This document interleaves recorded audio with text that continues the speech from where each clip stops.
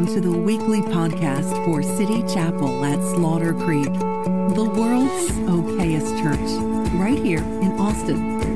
Get to know us better at citychapelchurch.com. We're so glad that you joined us today and hope you enjoy the message. So let's jump into the Word of God today. We're walking through the Gospel of Mark, verse by verse, and let's keep on going. Mark chapter, I don't know, my mic keeps cutting out here. I don't know why, but Mark chapter 2, we're looking at verse 18. I'm reading out of the New King James Version. Whatever version you might have is fine. It'll be up on the screen if you want to follow along. It says, the disciples of John and of the Pharisees were fasting. Then they came and said to him, the disciples of John and the Pharisees, why do the disciples of John and the Pharisees fast, but your disciples do not fast? I think it's in Matthew's account that the disciples of John are actually the ones asking the question. Jesus said to them, can the friends of the bridegroom fast while the bridegroom is with them? As long as they have the bridegroom with them, they cannot fast. But the days will come when the bridegroom will be taken away from them, and then they will fast in those days.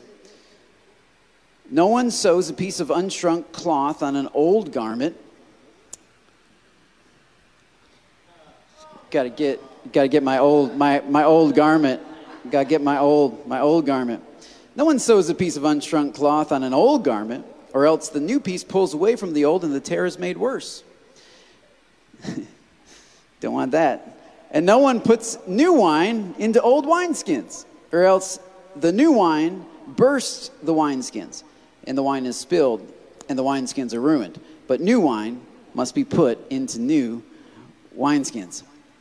I want to talk to you today. We've been looking at the authority that Jesus has over our past.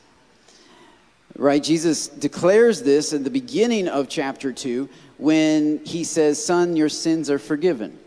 He forgives the man's sins when everybody expected him to heal his body. And Jesus shows actually that the deeper need of humanity is not healed bodies, it is forgiven sins. And not just forgiven, but cast away. He said, your sins are removed from you, is literally what he said. And the Pharisees said, wait a minute, he can't do that. He doesn't have power to do that. And Jesus says, okay, now just to show you that I have power to do something on the inside, I'm going to do something on the outside that proves I've done something on the inside. And that's what he did early in Mark chapter 2. And if you want to hear more about that, we preached on that a while back. Go online. You can go on the website. You can watch the archives of the messages. And then after Jesus teaches a little bit, right? He teaches that he has power to divorce you from your past.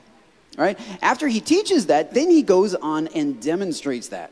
And the way he demonstrates that is, it says after some days, he goes to Capernaum. And he goes into Capernaum and he sees a man named Matthew who's collecting taxes. Actually, his name might have been Levi. We're not really sure. And I talked about that last week. But anyway, after Jesus meets him, his name is referred to as Matthew, which means God's gift. And I talked about how God sees us as his gift. Like we are God's gift to the world. And so if you missed last week, go online, check it out. But basically, Jesus is demonstrating the fact. He says, look, I'm telling you I have power to remove you from your past, to divorce you from your past. Now let me go find one of the sketchiest people in town named Matthew, a tax collector, a gangster. Like I was trying to describe just how bad tax collectors were, because many of us have seen The Chosen, and he doesn't seem that bad, you know. But he would have been a pretty bad dude. And actually, I heard Carolyn was telling me that in the new season of The Chosen, they're going to go more into Matthew's past because they were concerned that too many people liked Matthew. You're not supposed to like Matthew. He's a jerk. He's like you don't like child traffickers, right? You know, like those people, like you think those people should be locked up, right? Like we're not cheering for evil, awful people. We're not like, yeah, Putin, he's my buddy. Like we're like, this isn't our goal in life. You're not, and that's what Matthew is. He's a tax collector, and so he kills people. He jails people who don't pay their taxes. right? And so he's a feared person. He's a pretty evil person. And Jesus says, let me show you guys my power to remove you and divorce you from your past. Let me go find somebody that you all think is unredeemable. Right? So in that day, tax collectors were just lumped in with sinners because it's like, well, they're not going to heaven. Like, no matter what they did, it's like they're unredeemable. Jesus said, let me find somebody and prove this to you. And so the proof is in the pudding. It's in the demonstration of power. Jesus calls Matthew. Matthew leaves everything, leaves his massive contract with the Romans, leaves his money, which has driven his life up until now, and he decides to follow Jesus. And then he throws a party, throws a feast, and he invites all of his tax collector friends to come to the feast. And scripture says that many of them began to follow Jesus. So we see, man, the power of Jesus to divorce us from our past. And it's encouraging and it's powerful. And to the first century church reading this, they would have been like, oh my goodness, really, a tax collector? Just like that, you just walked up and he just left everything? Like, and he just changed his life? He just walked away? Yes. And then he told all of his tax collector friends about this? Right? All of his mafia buddies? Like, he let them in on it? He's like, oh, leaving the mafia. How about you guys come have dinner with me? That's not usually how it goes. You know, that's not usually how you leave the mafia. So, but yet, Matthew is walking out publicly, and we talked about that last week, embracing our faith publicly, sharing it publicly. But now, like, there's another question, and I believe Jesus is still demonstrating his authority, but now he's teaching. And this is the biggest section of red letters so far in the Gospel of Mark. Mark hasn't given us many of Jesus' teachings. He's given us a lot of his actions and just a little snippet of teaching. But now we have an entire, 2-3 verses of the words of Jesus. And it's all about, it starts off with the question of fasting. It starts off with this idea of fasting. Fasting means that you are not eating. Fasting is a spiritual discipline that even as Christians we do today. We deny ourselves food for a certain period of time in order to set that time aside to pray and to seek God. The early church did this in the book of Acts. They would fast and pray whenever they were looking for a 12th disciple, right? Or a 12th apostle. They had 11 apostles, but Judas had exited, and there was an empty spot, and they said we need to fill this spot. So they prayed and fasted, and then the Holy Spirit said, set apart for me Barnabas. And so we know that the early church would fast. We know that Christians down through the centuries have fasted. I myself fast, and I encourage you all to fast, to go without food for a certain period of time. And it's especially powerful, I think, for Americans, because our food drives us. I don't know if you ever go without food for very long, you'll notice that at every exit there's a McDonald's. Everywhere you go, there is food. Like literally, you go shopping, we got food at the mall. Everywhere, there's food literally everywhere because we are kind of gluttonous. We love our food. And it's comfort for some of us, and it's fun for some of us. That's how we celebrate. We go out to eat. Oh, it's so-and-so's birthday. Let's bake a cake and eat it, right? So it's like food is so much a part of our society. Just even hanging out with people, you're gonna have food at some point, you know. No matter what time of day it is. Like, well, let's meet for coffee. Let's meet for snacks. We're just always eating, and so it's really helpful actually to set aside food and say, you know what, for these 12 hours or whatever, I'm going to not eat. And the time I would normally eat, like lunch and breakfast, I'm going to spend that extra time in prayer and just seeking God. So it's a good thing. I'm not knocking fasting, and Jesus isn't knocking it either. Now, fasting in the Old Testament was a little bit different. So when John's disciples come and ask Jesus about fasting, they're referencing two main kinds of fasts that they had back then. They had public fasts, which were, for instance, in the law of Moses, God commanded one day of fasting called the Day of Atonement. And he said that they are to afflict themselves on that day, which means, don't eat, because that's self-affliction, right? It's not fun not to eat. It doesn't feel good. And so on the Day of Atonement, God commanded that. And that's the only day, that, as far as I can tell, that God actually commanded people to fast. But for about 200 years prior to Jesus coming, there had become known something more of as a private fast. And there were other kinds of public fasts too that God would call in the Old Testament. Sometimes God would declare a fast and he would say, you know what, the nation is sinful. You guys all need to fast and pray to turn away from your sins. Sometimes they would declare a fast if they were going to war. Guys, we need extra prayer support, so the whole country's going to fast for these couple of days while we go into war. Sometimes if there was a drought, the government would declare sort of a fast for all of the people to pray and ask God to send rain. So there were public fasts, and then there were something called private fasts, and these became very popular about 200 years before Jesus arrived on the scene. Private fasts were a day that you would fast just simply to pray, 1, for Israel, 2, for the Messiah to come, 3, for the protection of the people of God. And so they became known. There was actually a group of people known as, I think they were called the Watchmen. And so there were people that would fast every Monday and Thursday. And Jesus references this in the Gospel of Luke when the Pharisee prays and he says to the Lord, he says, I fast 2 days a week. So he's one of the watchmen. These watchmen, they would be praying for the Messiah. They would be praying for the good of Israel, and they would be praying for protection over the people. And they were faithful, man. Every Monday and Tuesday, they're fasting from 6 a.m. to 6 p.m. And that's what they did. And there's nothing wrong with that. It became very popular, so popular that like if you were going to be spiritual, that's what you did. It's not in the law of Moses. God never commanded this. But it became sort of a test of how spiritual you are. It became kind of a test of, okay, are you really faithful to Jehovah? Do you really love Israel? If you really do, then you're going to fast Mondays and Thursdays. And apparently John's disciples were in on this, as were most people who were serious about Jehovah. They said, all right, this is what I do. For 200 years, it kind of gets ingrained in people's heads. And so Jesus comes along, and his disciples are eating, and they're not fasting, which tells me this is probably either a Monday or a Thursday. Because that's the only way that you know someone's fasting, when everybody's at a party, right? They're at Matthew's party. So this is also kind of interesting to me that this is all within the context of being at Matthew's house. That Matthew has decided to follow Jesus. He invites his sinner friends to come. They meet Jesus. They decide to start following Jesus. That's the party. And yet they're passing the food around, and some people are not eating. The Pharisees and the disciples of John. Because, it's Thursday. I can't eat today. And there's nothing particularly wrong about that. Jesus doesn't call them out. But they actually come to him, and you have a couple of things. One, you have the disciples of the Pharisees who grumble amongst themselves, and they say, why is this man eating with these people? And Jesus kind of goes off on them, which I talked about last week. He's kind of harsh with them. But then you have the disciples of John, and they're asking, why is Jesus eating at all? It's Thursday. It's no eating day. All religious, serious people are fasting on Thursday.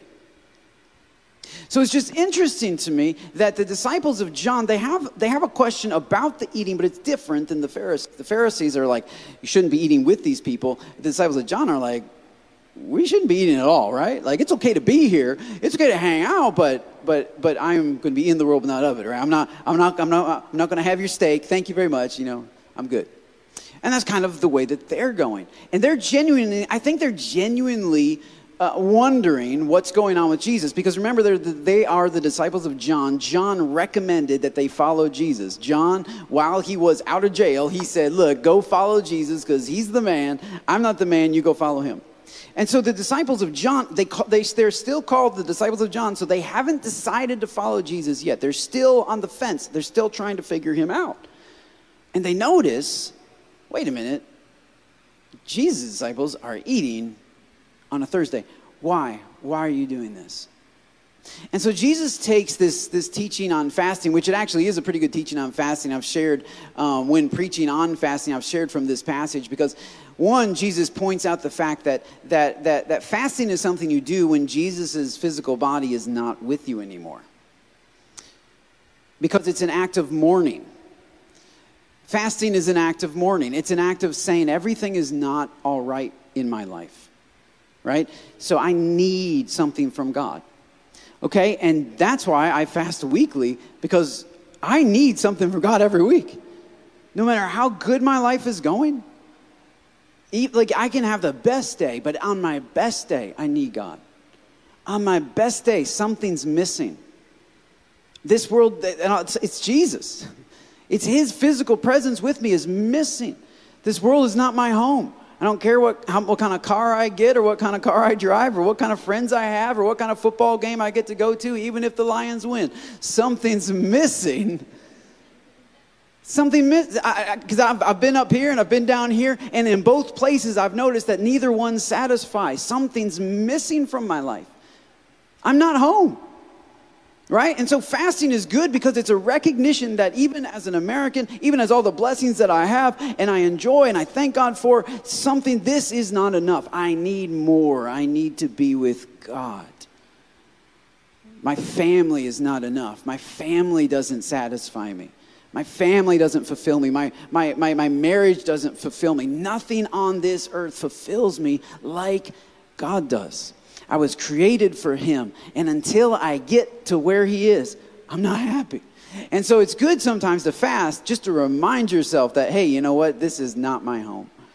And things are going great, but it is not my home. And I need more. And so it's a good teaching on fasting. But beyond the teaching on fasting, Jesus is taking the teaching on fasting and he's using it to teach John's disciples about him, about who he is. There's 3 things that Jesus says he is in this passage. If you want to write this down real quickly. First off, he is the groom. He is the groom. And it's interesting that Jesus announces this to John's disciples, because John himself used this same allegory when talking about Jesus, right? The Pharisees were concerned that John's church was shrinking, Jesus' church was growing. And John said, guys, I'm not the groom.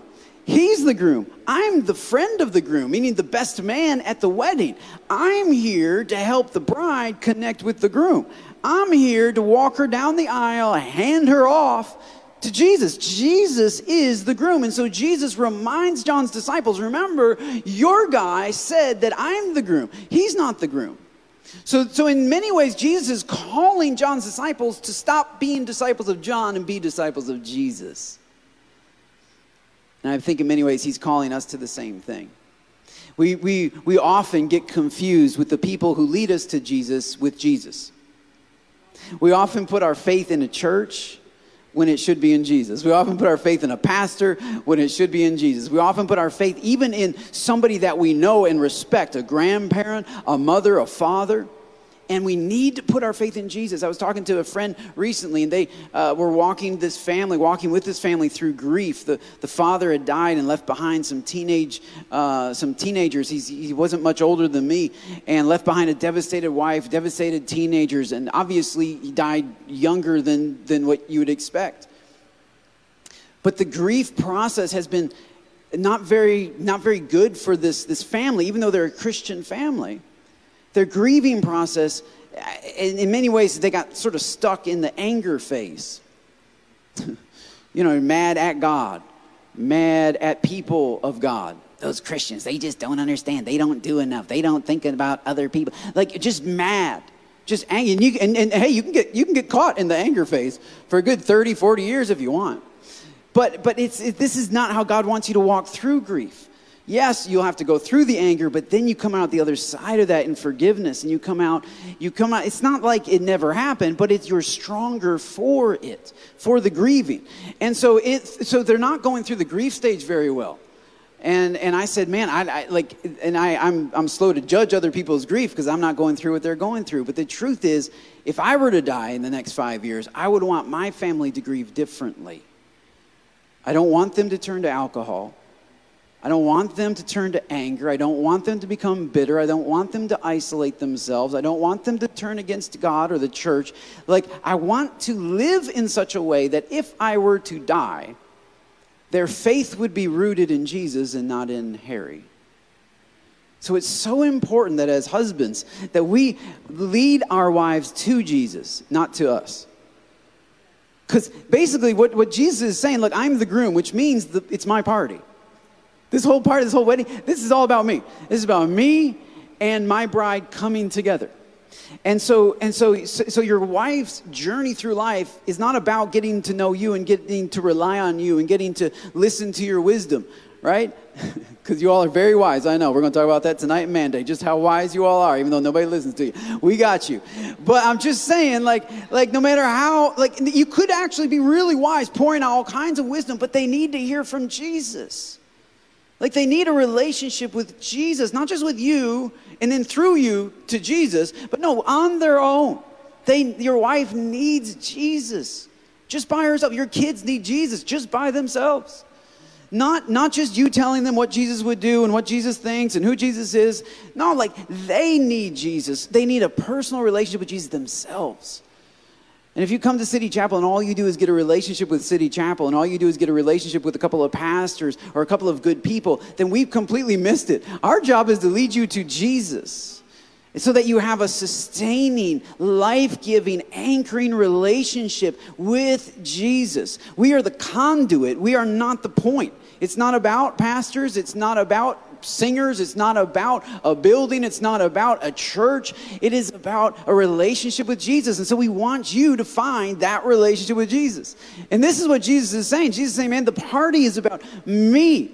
Like I am the groom. Therefore, this whole thing is about me and my bride. As a groom, that means he is desperately in love with his bride. He loves you, not just desiring to save you, but he wants to be in relationship with you. He wants to hang out with you. He wants to commit himself to you. He wants to make vows with you. He wants to give you his name. He wants to bring you into his house. He wants to bring us into relationship with him. He said, he's saying, I am the groom. You guys are the friends of the groom.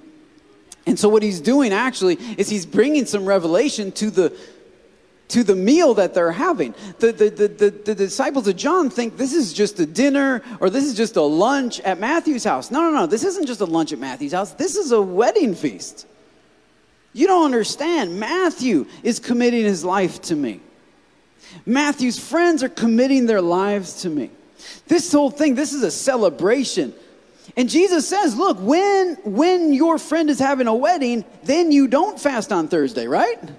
Like when you're a part of the wedding party, it's rude to be like, I'm not going to eat anything. So you actually kind of cancel the private fast because your friend is getting married. He says, look, man, right now your friend, the groom, Jesus, is being connected, intimately connected with these sinners, these people who are far from God. So this isn't just a regular meal. This is a party. And so just like you give up fasting when your friend gets married or there's some big special event, say like the feast days, a lot of times the feast days in Jerusalem would fall on Monday or Thursday, in which case they would not fast because God had commanded them to feast.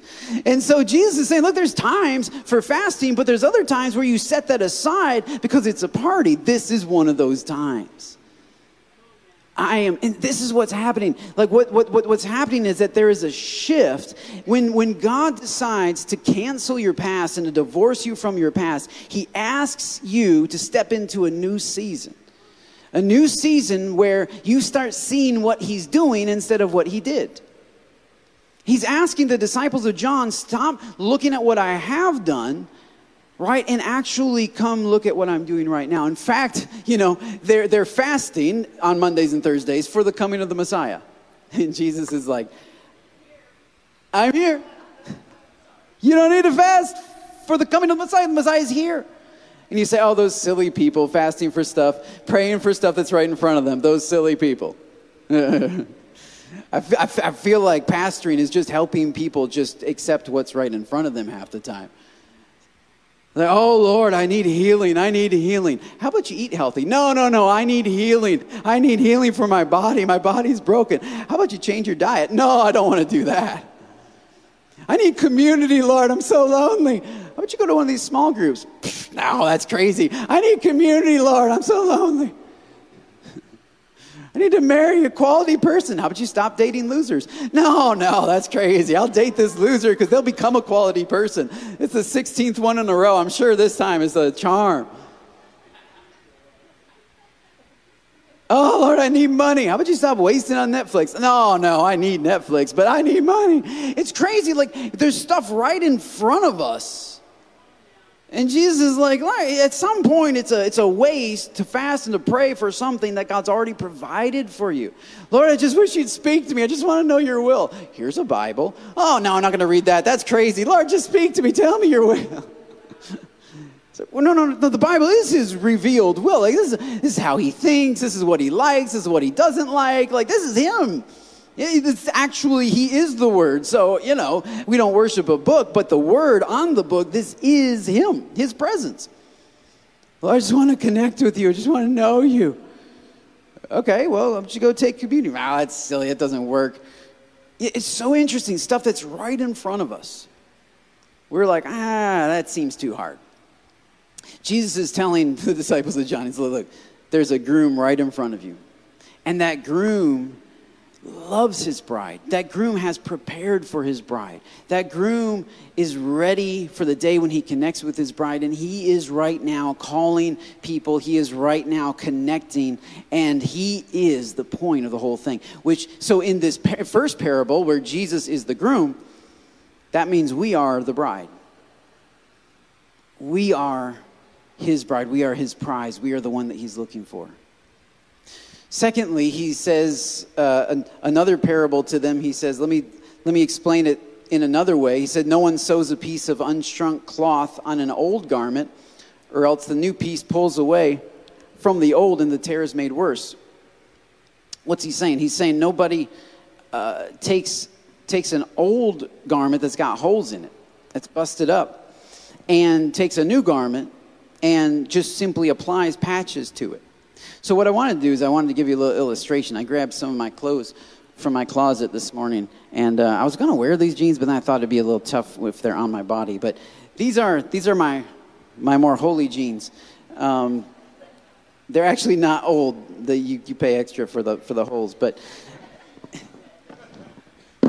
so but no, these are like some holy jeans. And so these are, because this is jeans, right? This is what he's talking about. Because back in the day, they wore robes. We don't wear robes. So what he's saying, Jesus is saying, I am a new garment. So what he's saying is, look, your life, if I'm going to have authority over your past, if I'm going to have power to divorce you from who you were, let's be honest about who you were. You've got some holes. You got some things messed up. You got some areas of your life that you're not proud of, some parts that, I never like this hole because it's like I'm trying to pull the pocket down so people don't see my white leg. Anyway, you got, and I did actually put a little duct tape on the inside of this one because you can go right through there, and that's never good when you're sitting down. So, trying to stay modest. But anyway, you guys, but this is your life. Some of us, man, like. Some of the holes have been busted into our life like from an early age. It's not even our fault. As kids, man, we had childhood abuse, ways that just totally tore into us. Stuff that was spoken over us, stuff that was said to us, stuff that was expected of us, stuff that was forced on us. Life will beat you up, right? And you get an old garment, you get some old jeans, and you're walking into church, walking into City Chapel, man, saying, man, I got some holes in my marriage. We can't talk without fighting. Can't communicate. Got some holes in my marriage. Got some holes in my kids. I don't know. They're brats. I don't know what to do with them. Like, there's just some issues. Like I don't know how to. You got some holes in my health, right? We have various ways. We got some addictions going on that have been there for a long time. We've tried to address it at various times. But we come to God because we're holy. Not holy in the sense of righteous, but holy in the sense of we got a lot of holes. We were missing a lot. And we're like, God, I need you. And this is where the disciples of John are. That's why they followed John, because John was calling them to a greater way of living.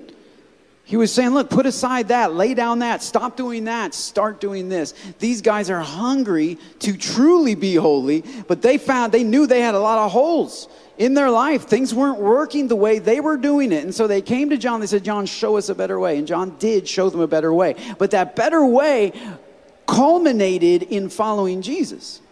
So they went 90%. They got the behavior, they got the theology, but they had not yet received the new garment of Jesus. So these are I tried to find some jeans that didn't have holes in them. These are they. These are the jeans that don't have any holes in them.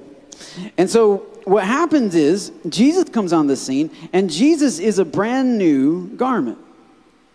Right? He's a brand new garment. And man, we've seen people at City Chapel just come in like this, and then they receive Jesus, and they just take these off, and they put this on. And they walk out the door, and people who knew them before are stunned at who they are, just like the disciples of John are stunned at the disciples of Jesus. Why are you acting like that? Why are you not fasting? What's up? Jesus said, let me explain. It's because they've got to know me.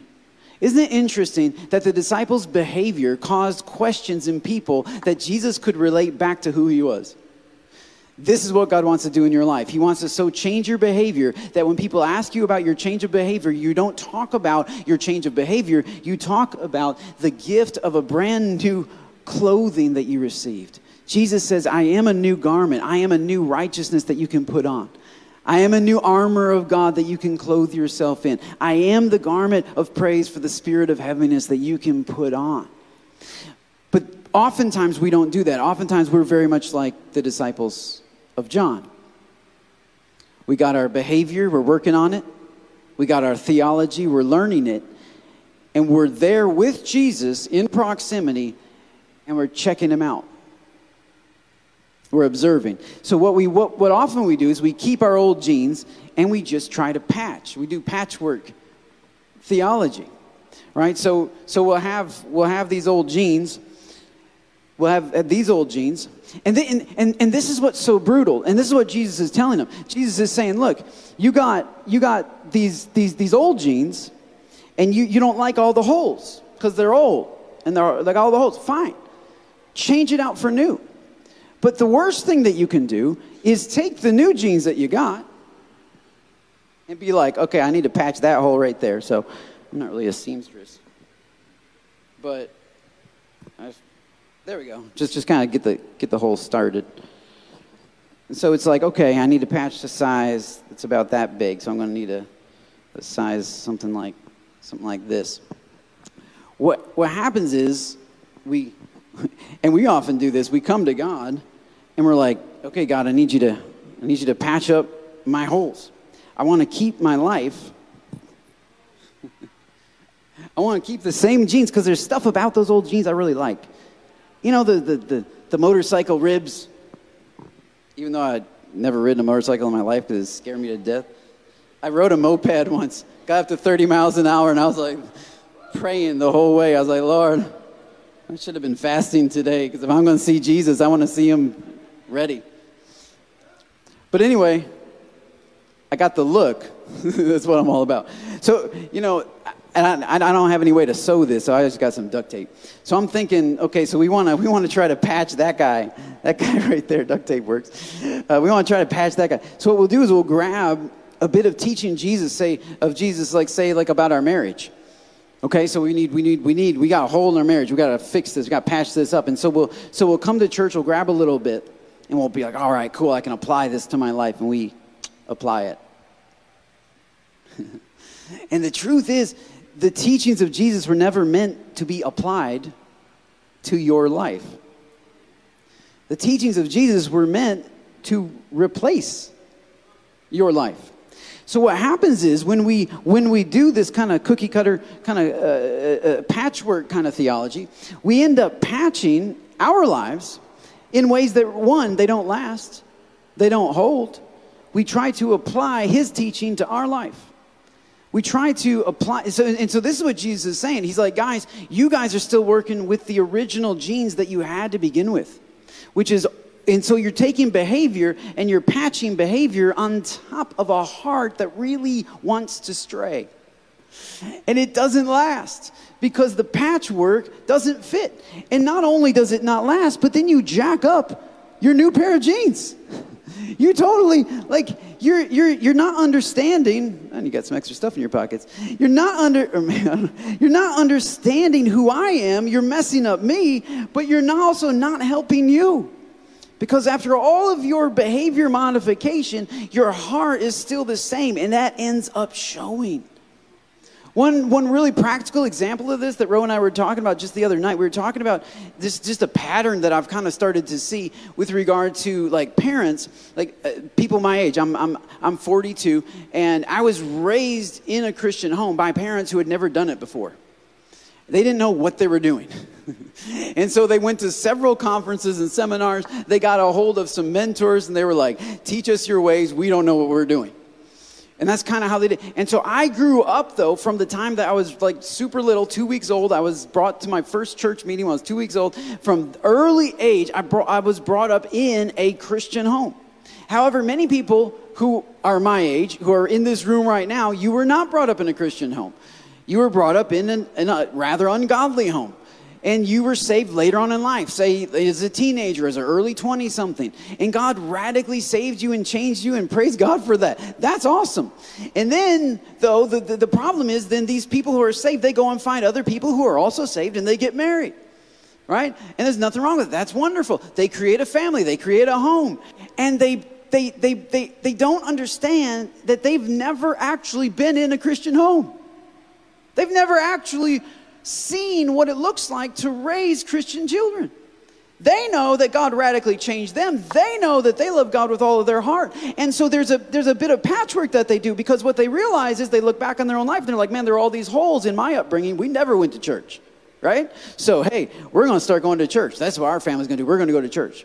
So we grab that little tidbit, and then like they'll listen to a sermon. Oh yeah, that's good. We should probably try that. We should probably try that, and grab these different patches to try to make your home better than the one you grew up in, right? And it is better, right? I mean, clearly, obviously, way better. Now it is better. I mean, you didn't go to church as a kid. Your kids are going to church. They get to hear from Pastor Eddie every Sunday. That's better. But it's not enough. Because if you don't actually change out the pants that you're wearing, if you keep the old value systems and add to it new practices, if you keep the old structure and add to it new ideas, you're not actually changing anything out. Here's what I would suggest. If you don't know what a Christian family looks like, you go find a Christian family. Look around this room. There's the Larsons right back there. There's one. I'll call them out. Now, there's some Christian families here. You go find a Christian family, and you ask them, how did you do that? What do you do? Because I don't know what the heck I'm doing. You be honest. You find somebody. This is why small groups are so powerful, because it is within small groups you get talking about deeper things with other people from the church, and you're like, oh, hey, they are doing something that I really like. Their kids are turning out how I want my kids to turn out. What's your secret? What are you doing? Why? Because you have to actually change out the actual jeans that you're wearing. You must change out the entire garment. And that's what Jesus is saying. Jesus is saying on a bigger level, not so much parenting, that's sort of a parenting application, but on a bigger level, Jesus is saying, look, I am a brand new garment. I'm not just a new way of doing things. I am a brand new garment. And so if you're going to come to me, you're going to have to replace your entire value system, all the stuff you've been doing, fasting Mondays and Thursdays and all that stuff. Like, you're going to have to walk away from all of that and just follow me. Just trust me. You say, well, what does that look like beyond parenting? Well, it looks very similar. One, you see somebody who's following Jesus, you go up and find them and you say, how are you doing it? How are you dating so well? We were talking about that in small group in City Chapel University this week, right? Because many of us are doing things for the first time, we want to do them right. Right? And instead of just patching on, it's like, well, okay, well, I heard this on YouTube one time. No, instead of just patching, like God's plan is mentoring. God's plan is the body of Christ coming alongside other people in the body of Christ and saying, look, this is how I did it. Not prideful, but this is what I learned. Right? The Jones, go talk to Eddie and Priscilla. This is what I learned. This is what we went through. Right? And this is how we learn from it. Because nobody's perfect. I'm not saying anybody's perfect. Not to put anybody up on a pedestal. But yet we must have mentors. We must have people that we connect with that say, how do you change out the old genes? Because there's stuff I really like about these old genes. It's certain things. And it's like, no, it has to be a full-on shift. in your life. And so you find somebody who's walking with Jesus. You find somebody who's filled with the Holy Spirit. How did you do that? What process did you go through? Will you pray with me? Will you walk with me? Can I call you once a week and just tell you what's going on in my life and what I'm thinking? Because it's probably wrong. So you could just kind of help me, correct me, be like, nah, I wouldn't do that. Look this way. Maybe I can bounce stuff off you. And that's what Jesus is inviting them. He said, hey, come be my disciples. He's not asking them to change everything all at once. Just stop calling yourselves disciples of John, who are deciding whether or not they're going to become disciples of Jesus, and actually become a disciple of Jesus. Come hang out with us. Come learn from me. Come put on some brand new jeans. Because if you sit on the sideline, and if you try to take little bits that you like, which is what the disciples of John are doing. They're obviously there for the teaching. They like the teaching. Cool. Take my teaching without my value system. You're chopping me up. You're chopping me up and you're ruining me and you're not helping you.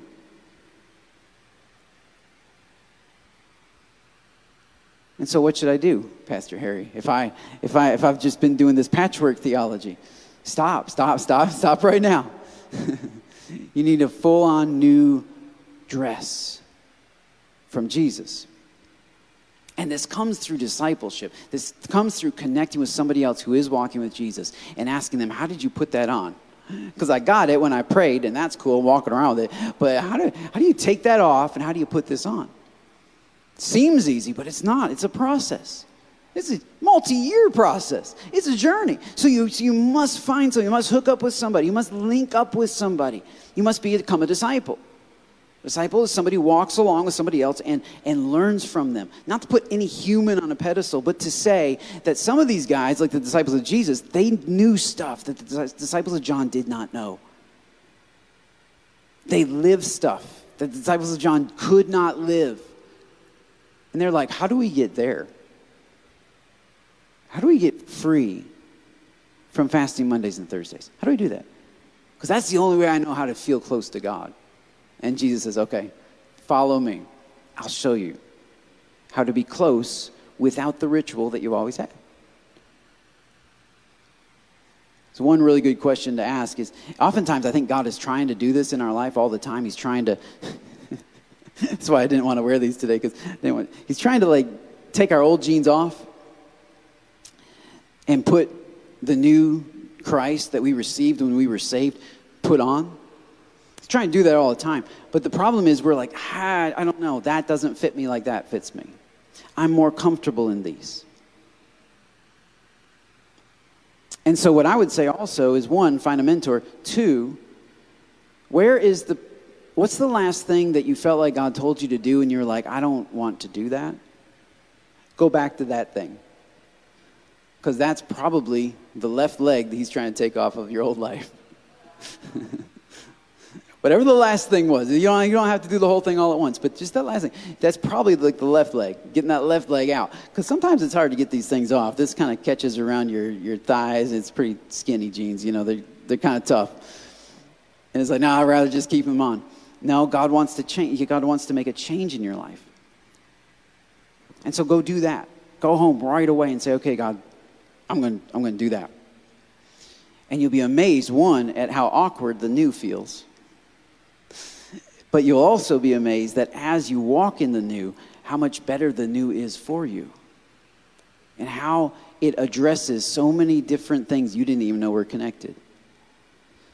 So many times we're living with bloody knees. We didn't even know it's because we had these holes. We weren't aware the cost of our old life. What it's costing us, and the freedom that Jesus has on the other side. The final thing that Jesus is, and this is my last point, so it's 32nd point. The final one is that Jesus is a gift. He's a groom, he's a garment, and he's a gift. The first two illustrations really show some need within us, right? So on the one hand, we are a bride.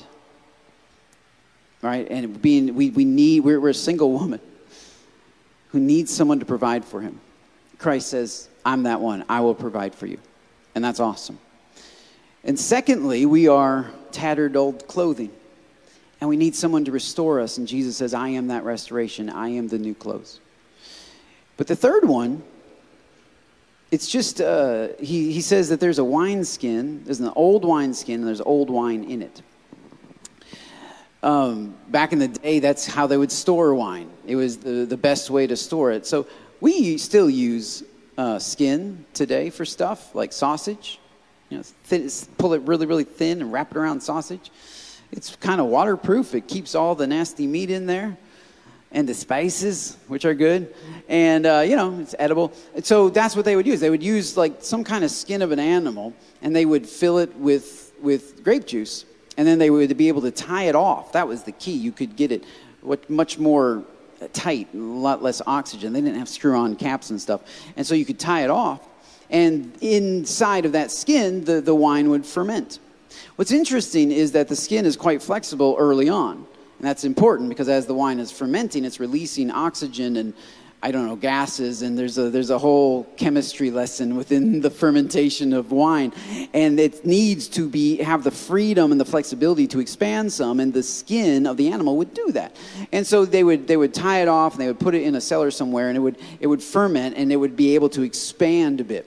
But as it got older, it got more rigid, and the skin wouldn't be able to expand. But that was fine because the wine stopped expanding. Interestingly enough, the skin is affected by the wine, and the wine is affected by the skin. They both work together. So the faith that you have inside will affect what you look like on the outside. And what you do on the outside will also affect what you believe on the inside. Some people's theology is more experienced than it is written doctrine. Well, I just think God is da-da-da-da-da. And it's true, because if you live a certain way long enough, you will believe that God is very similar to you. And so your skin is affecting the wine of the faith that God's pouring inside of you. And what happens is, this old skin, this old wine is fine. It's just sitting there. It's not like the bride who needs to be married. It's not like the tattered clothes that need to be repaired. Really, the only thing that causes a problem here is that somebody is ready to pour out new wine. And so it really is the gift that causes an issue in this case. Jesus says, look, I am a groom. I'm here to meet your need, your longing for connection, your longing for love, for belonging. He says, I am a new set of clothes. I'm here to meet your nakedness. I'm here to cover the holes in your life. And not only that, but to give you a brand new way of living, a brand new righteousness to put on, a brand new way of thinking. But they're all because there's issues with us. But in the last one, he says, no, now the issue is the fact that the Father has decided to pour out new wine. And so because of that, we need new wineskin. We need a new receptor for that. And Jesus says, I will be that. Because if I just poured this out on you, it would break you. If I just laid on you the high standards of the kingdom of God, you would be broken. So I don't do that. I give my life, I give my skin to receive for you, to replace, just like the jeans. I'm not asking you to patch this thing up. I'm asking you to take me fully. Right? And we often tell God, hey, Lord, take all of me. Okay, in this case, Jesus is saying, you need to take all of me because you're going to need me to be able to hold this new faith that I'm pouring out. And even so, many of us grew up in the church. We know church. But if you want to do more than church, if you want a relationship with God, you need a fresh revelation of who Jesus is so that he can actually house and contain and hold this new faith that God's pouring out. So it's interesting. This one is caused by the Father. The Father says, I'm pouring out new faith. I'm pouring out new wine. I'm pouring out a new experience of the Holy Spirit. And so it's an offer. That's the way Jesus leaves it with the disciples of John. It's an offer. You can receive it or you can walk away. But this is the offer that God, for free, without cost, they don't have to pay for this new wine. They don't have to pay for this new faith. It's already been paid for. It's being poured out. But in order to receive the pouring out of the Holy Spirit, you're going to need Jesus. And you're going to need to throw out your old system. Throw out your old skin. Get rid of your old jeans. Get rid of your old boyfriends. I'm working back on the analogies. and fully embrace all of your new groom, fully embrace all of your new jeans, and fully embrace your brand new container to receive what God has for you. Would you just pray with me for just a minute? I would like to ask you the same thing, the same invitation. I just put it out to you. I just put out the same invitation. It's an invitation that is open, I believe, biblically to all of us. That God wants all of us to become his disciples. And he sees so many of us that we grew up under religion and we have this certain idea. But I believe that God doesn't just want us to patch things together. He wants to give us a whole new life. So if you've never received Jesus, if you've never received that new life, I would just invite you right now. Scripture says that anyone who calls on the name of the Lord will be saved. Will receive a brand new pair of jeans. And if you'd like to receive that today, would you just raise your hand and say, I'm receiving that today. I want to make that decision and call on God for a brand new pair of jeans. Brand new. And what I mean by pair of jeans, I mean a brand new way of living, a brand new identity, a brand new clothing, brand new robe around me. That when people look at me, it's going to look different. That as I walk through my life, it's going to feel different. Awesome. Whoever calls on the name of the Lord. So this is all you do is you just call on Jesus. You say, Jesus, forgive me of my sin. Cleanse me from the inside. Give me this new life that you promised. Give me this new faith that you promised, this new wine. Pour it out within a brand new container. I need a new container. I need a new skin. I need new clothes. And in the first analogy, I say yes to my groom. He's proposing to me. I say yes to him. I will be faithful to him. I will covenant with him. Would say till death do us part, but death is not parting us. So I will covenant with him forever. I am my beloved and he is mine. Thank you for that, Lord. And for others, you've received the jeans, but you need help putting them on. I want to challenge you right now. Just take just a moment and just ask the Lord, ask God, say, Lord, what kind of person could I connect with? What kind of mentor? Is there somebody in my life, somebody that I know here at City Chapel, somebody that I've met, somebody in my small group? Maybe I don't go to a small group, so maybe I need to join a small group. But Lord, what's the next step for me? Who just brings somebody to my mind that I could talk to, that I could call today, or I just talk to after service and get their phone number, get their text message, so that I can start learning how to take off the old and put on the new. And have coffee with them or whatever, that I would become a disciple. Father, we pray that you would speak to us. We pray that you would bring people to our minds, faces to our minds, names to our minds. Thank you that your Spirit is so faithful to lead us and to direct us. We trust you, Jesus. It's in your name we pray. Amen. All right, we love you guys. You're dismissed. Thank you for joining us for church today. Men, we'll see you tonight at Man Day. If you want to join us Wednesday night, we do have City Chapel University. So we're going to be talking about spiritual gifts this Wednesday night. Come join us at 6:30. Have a good week.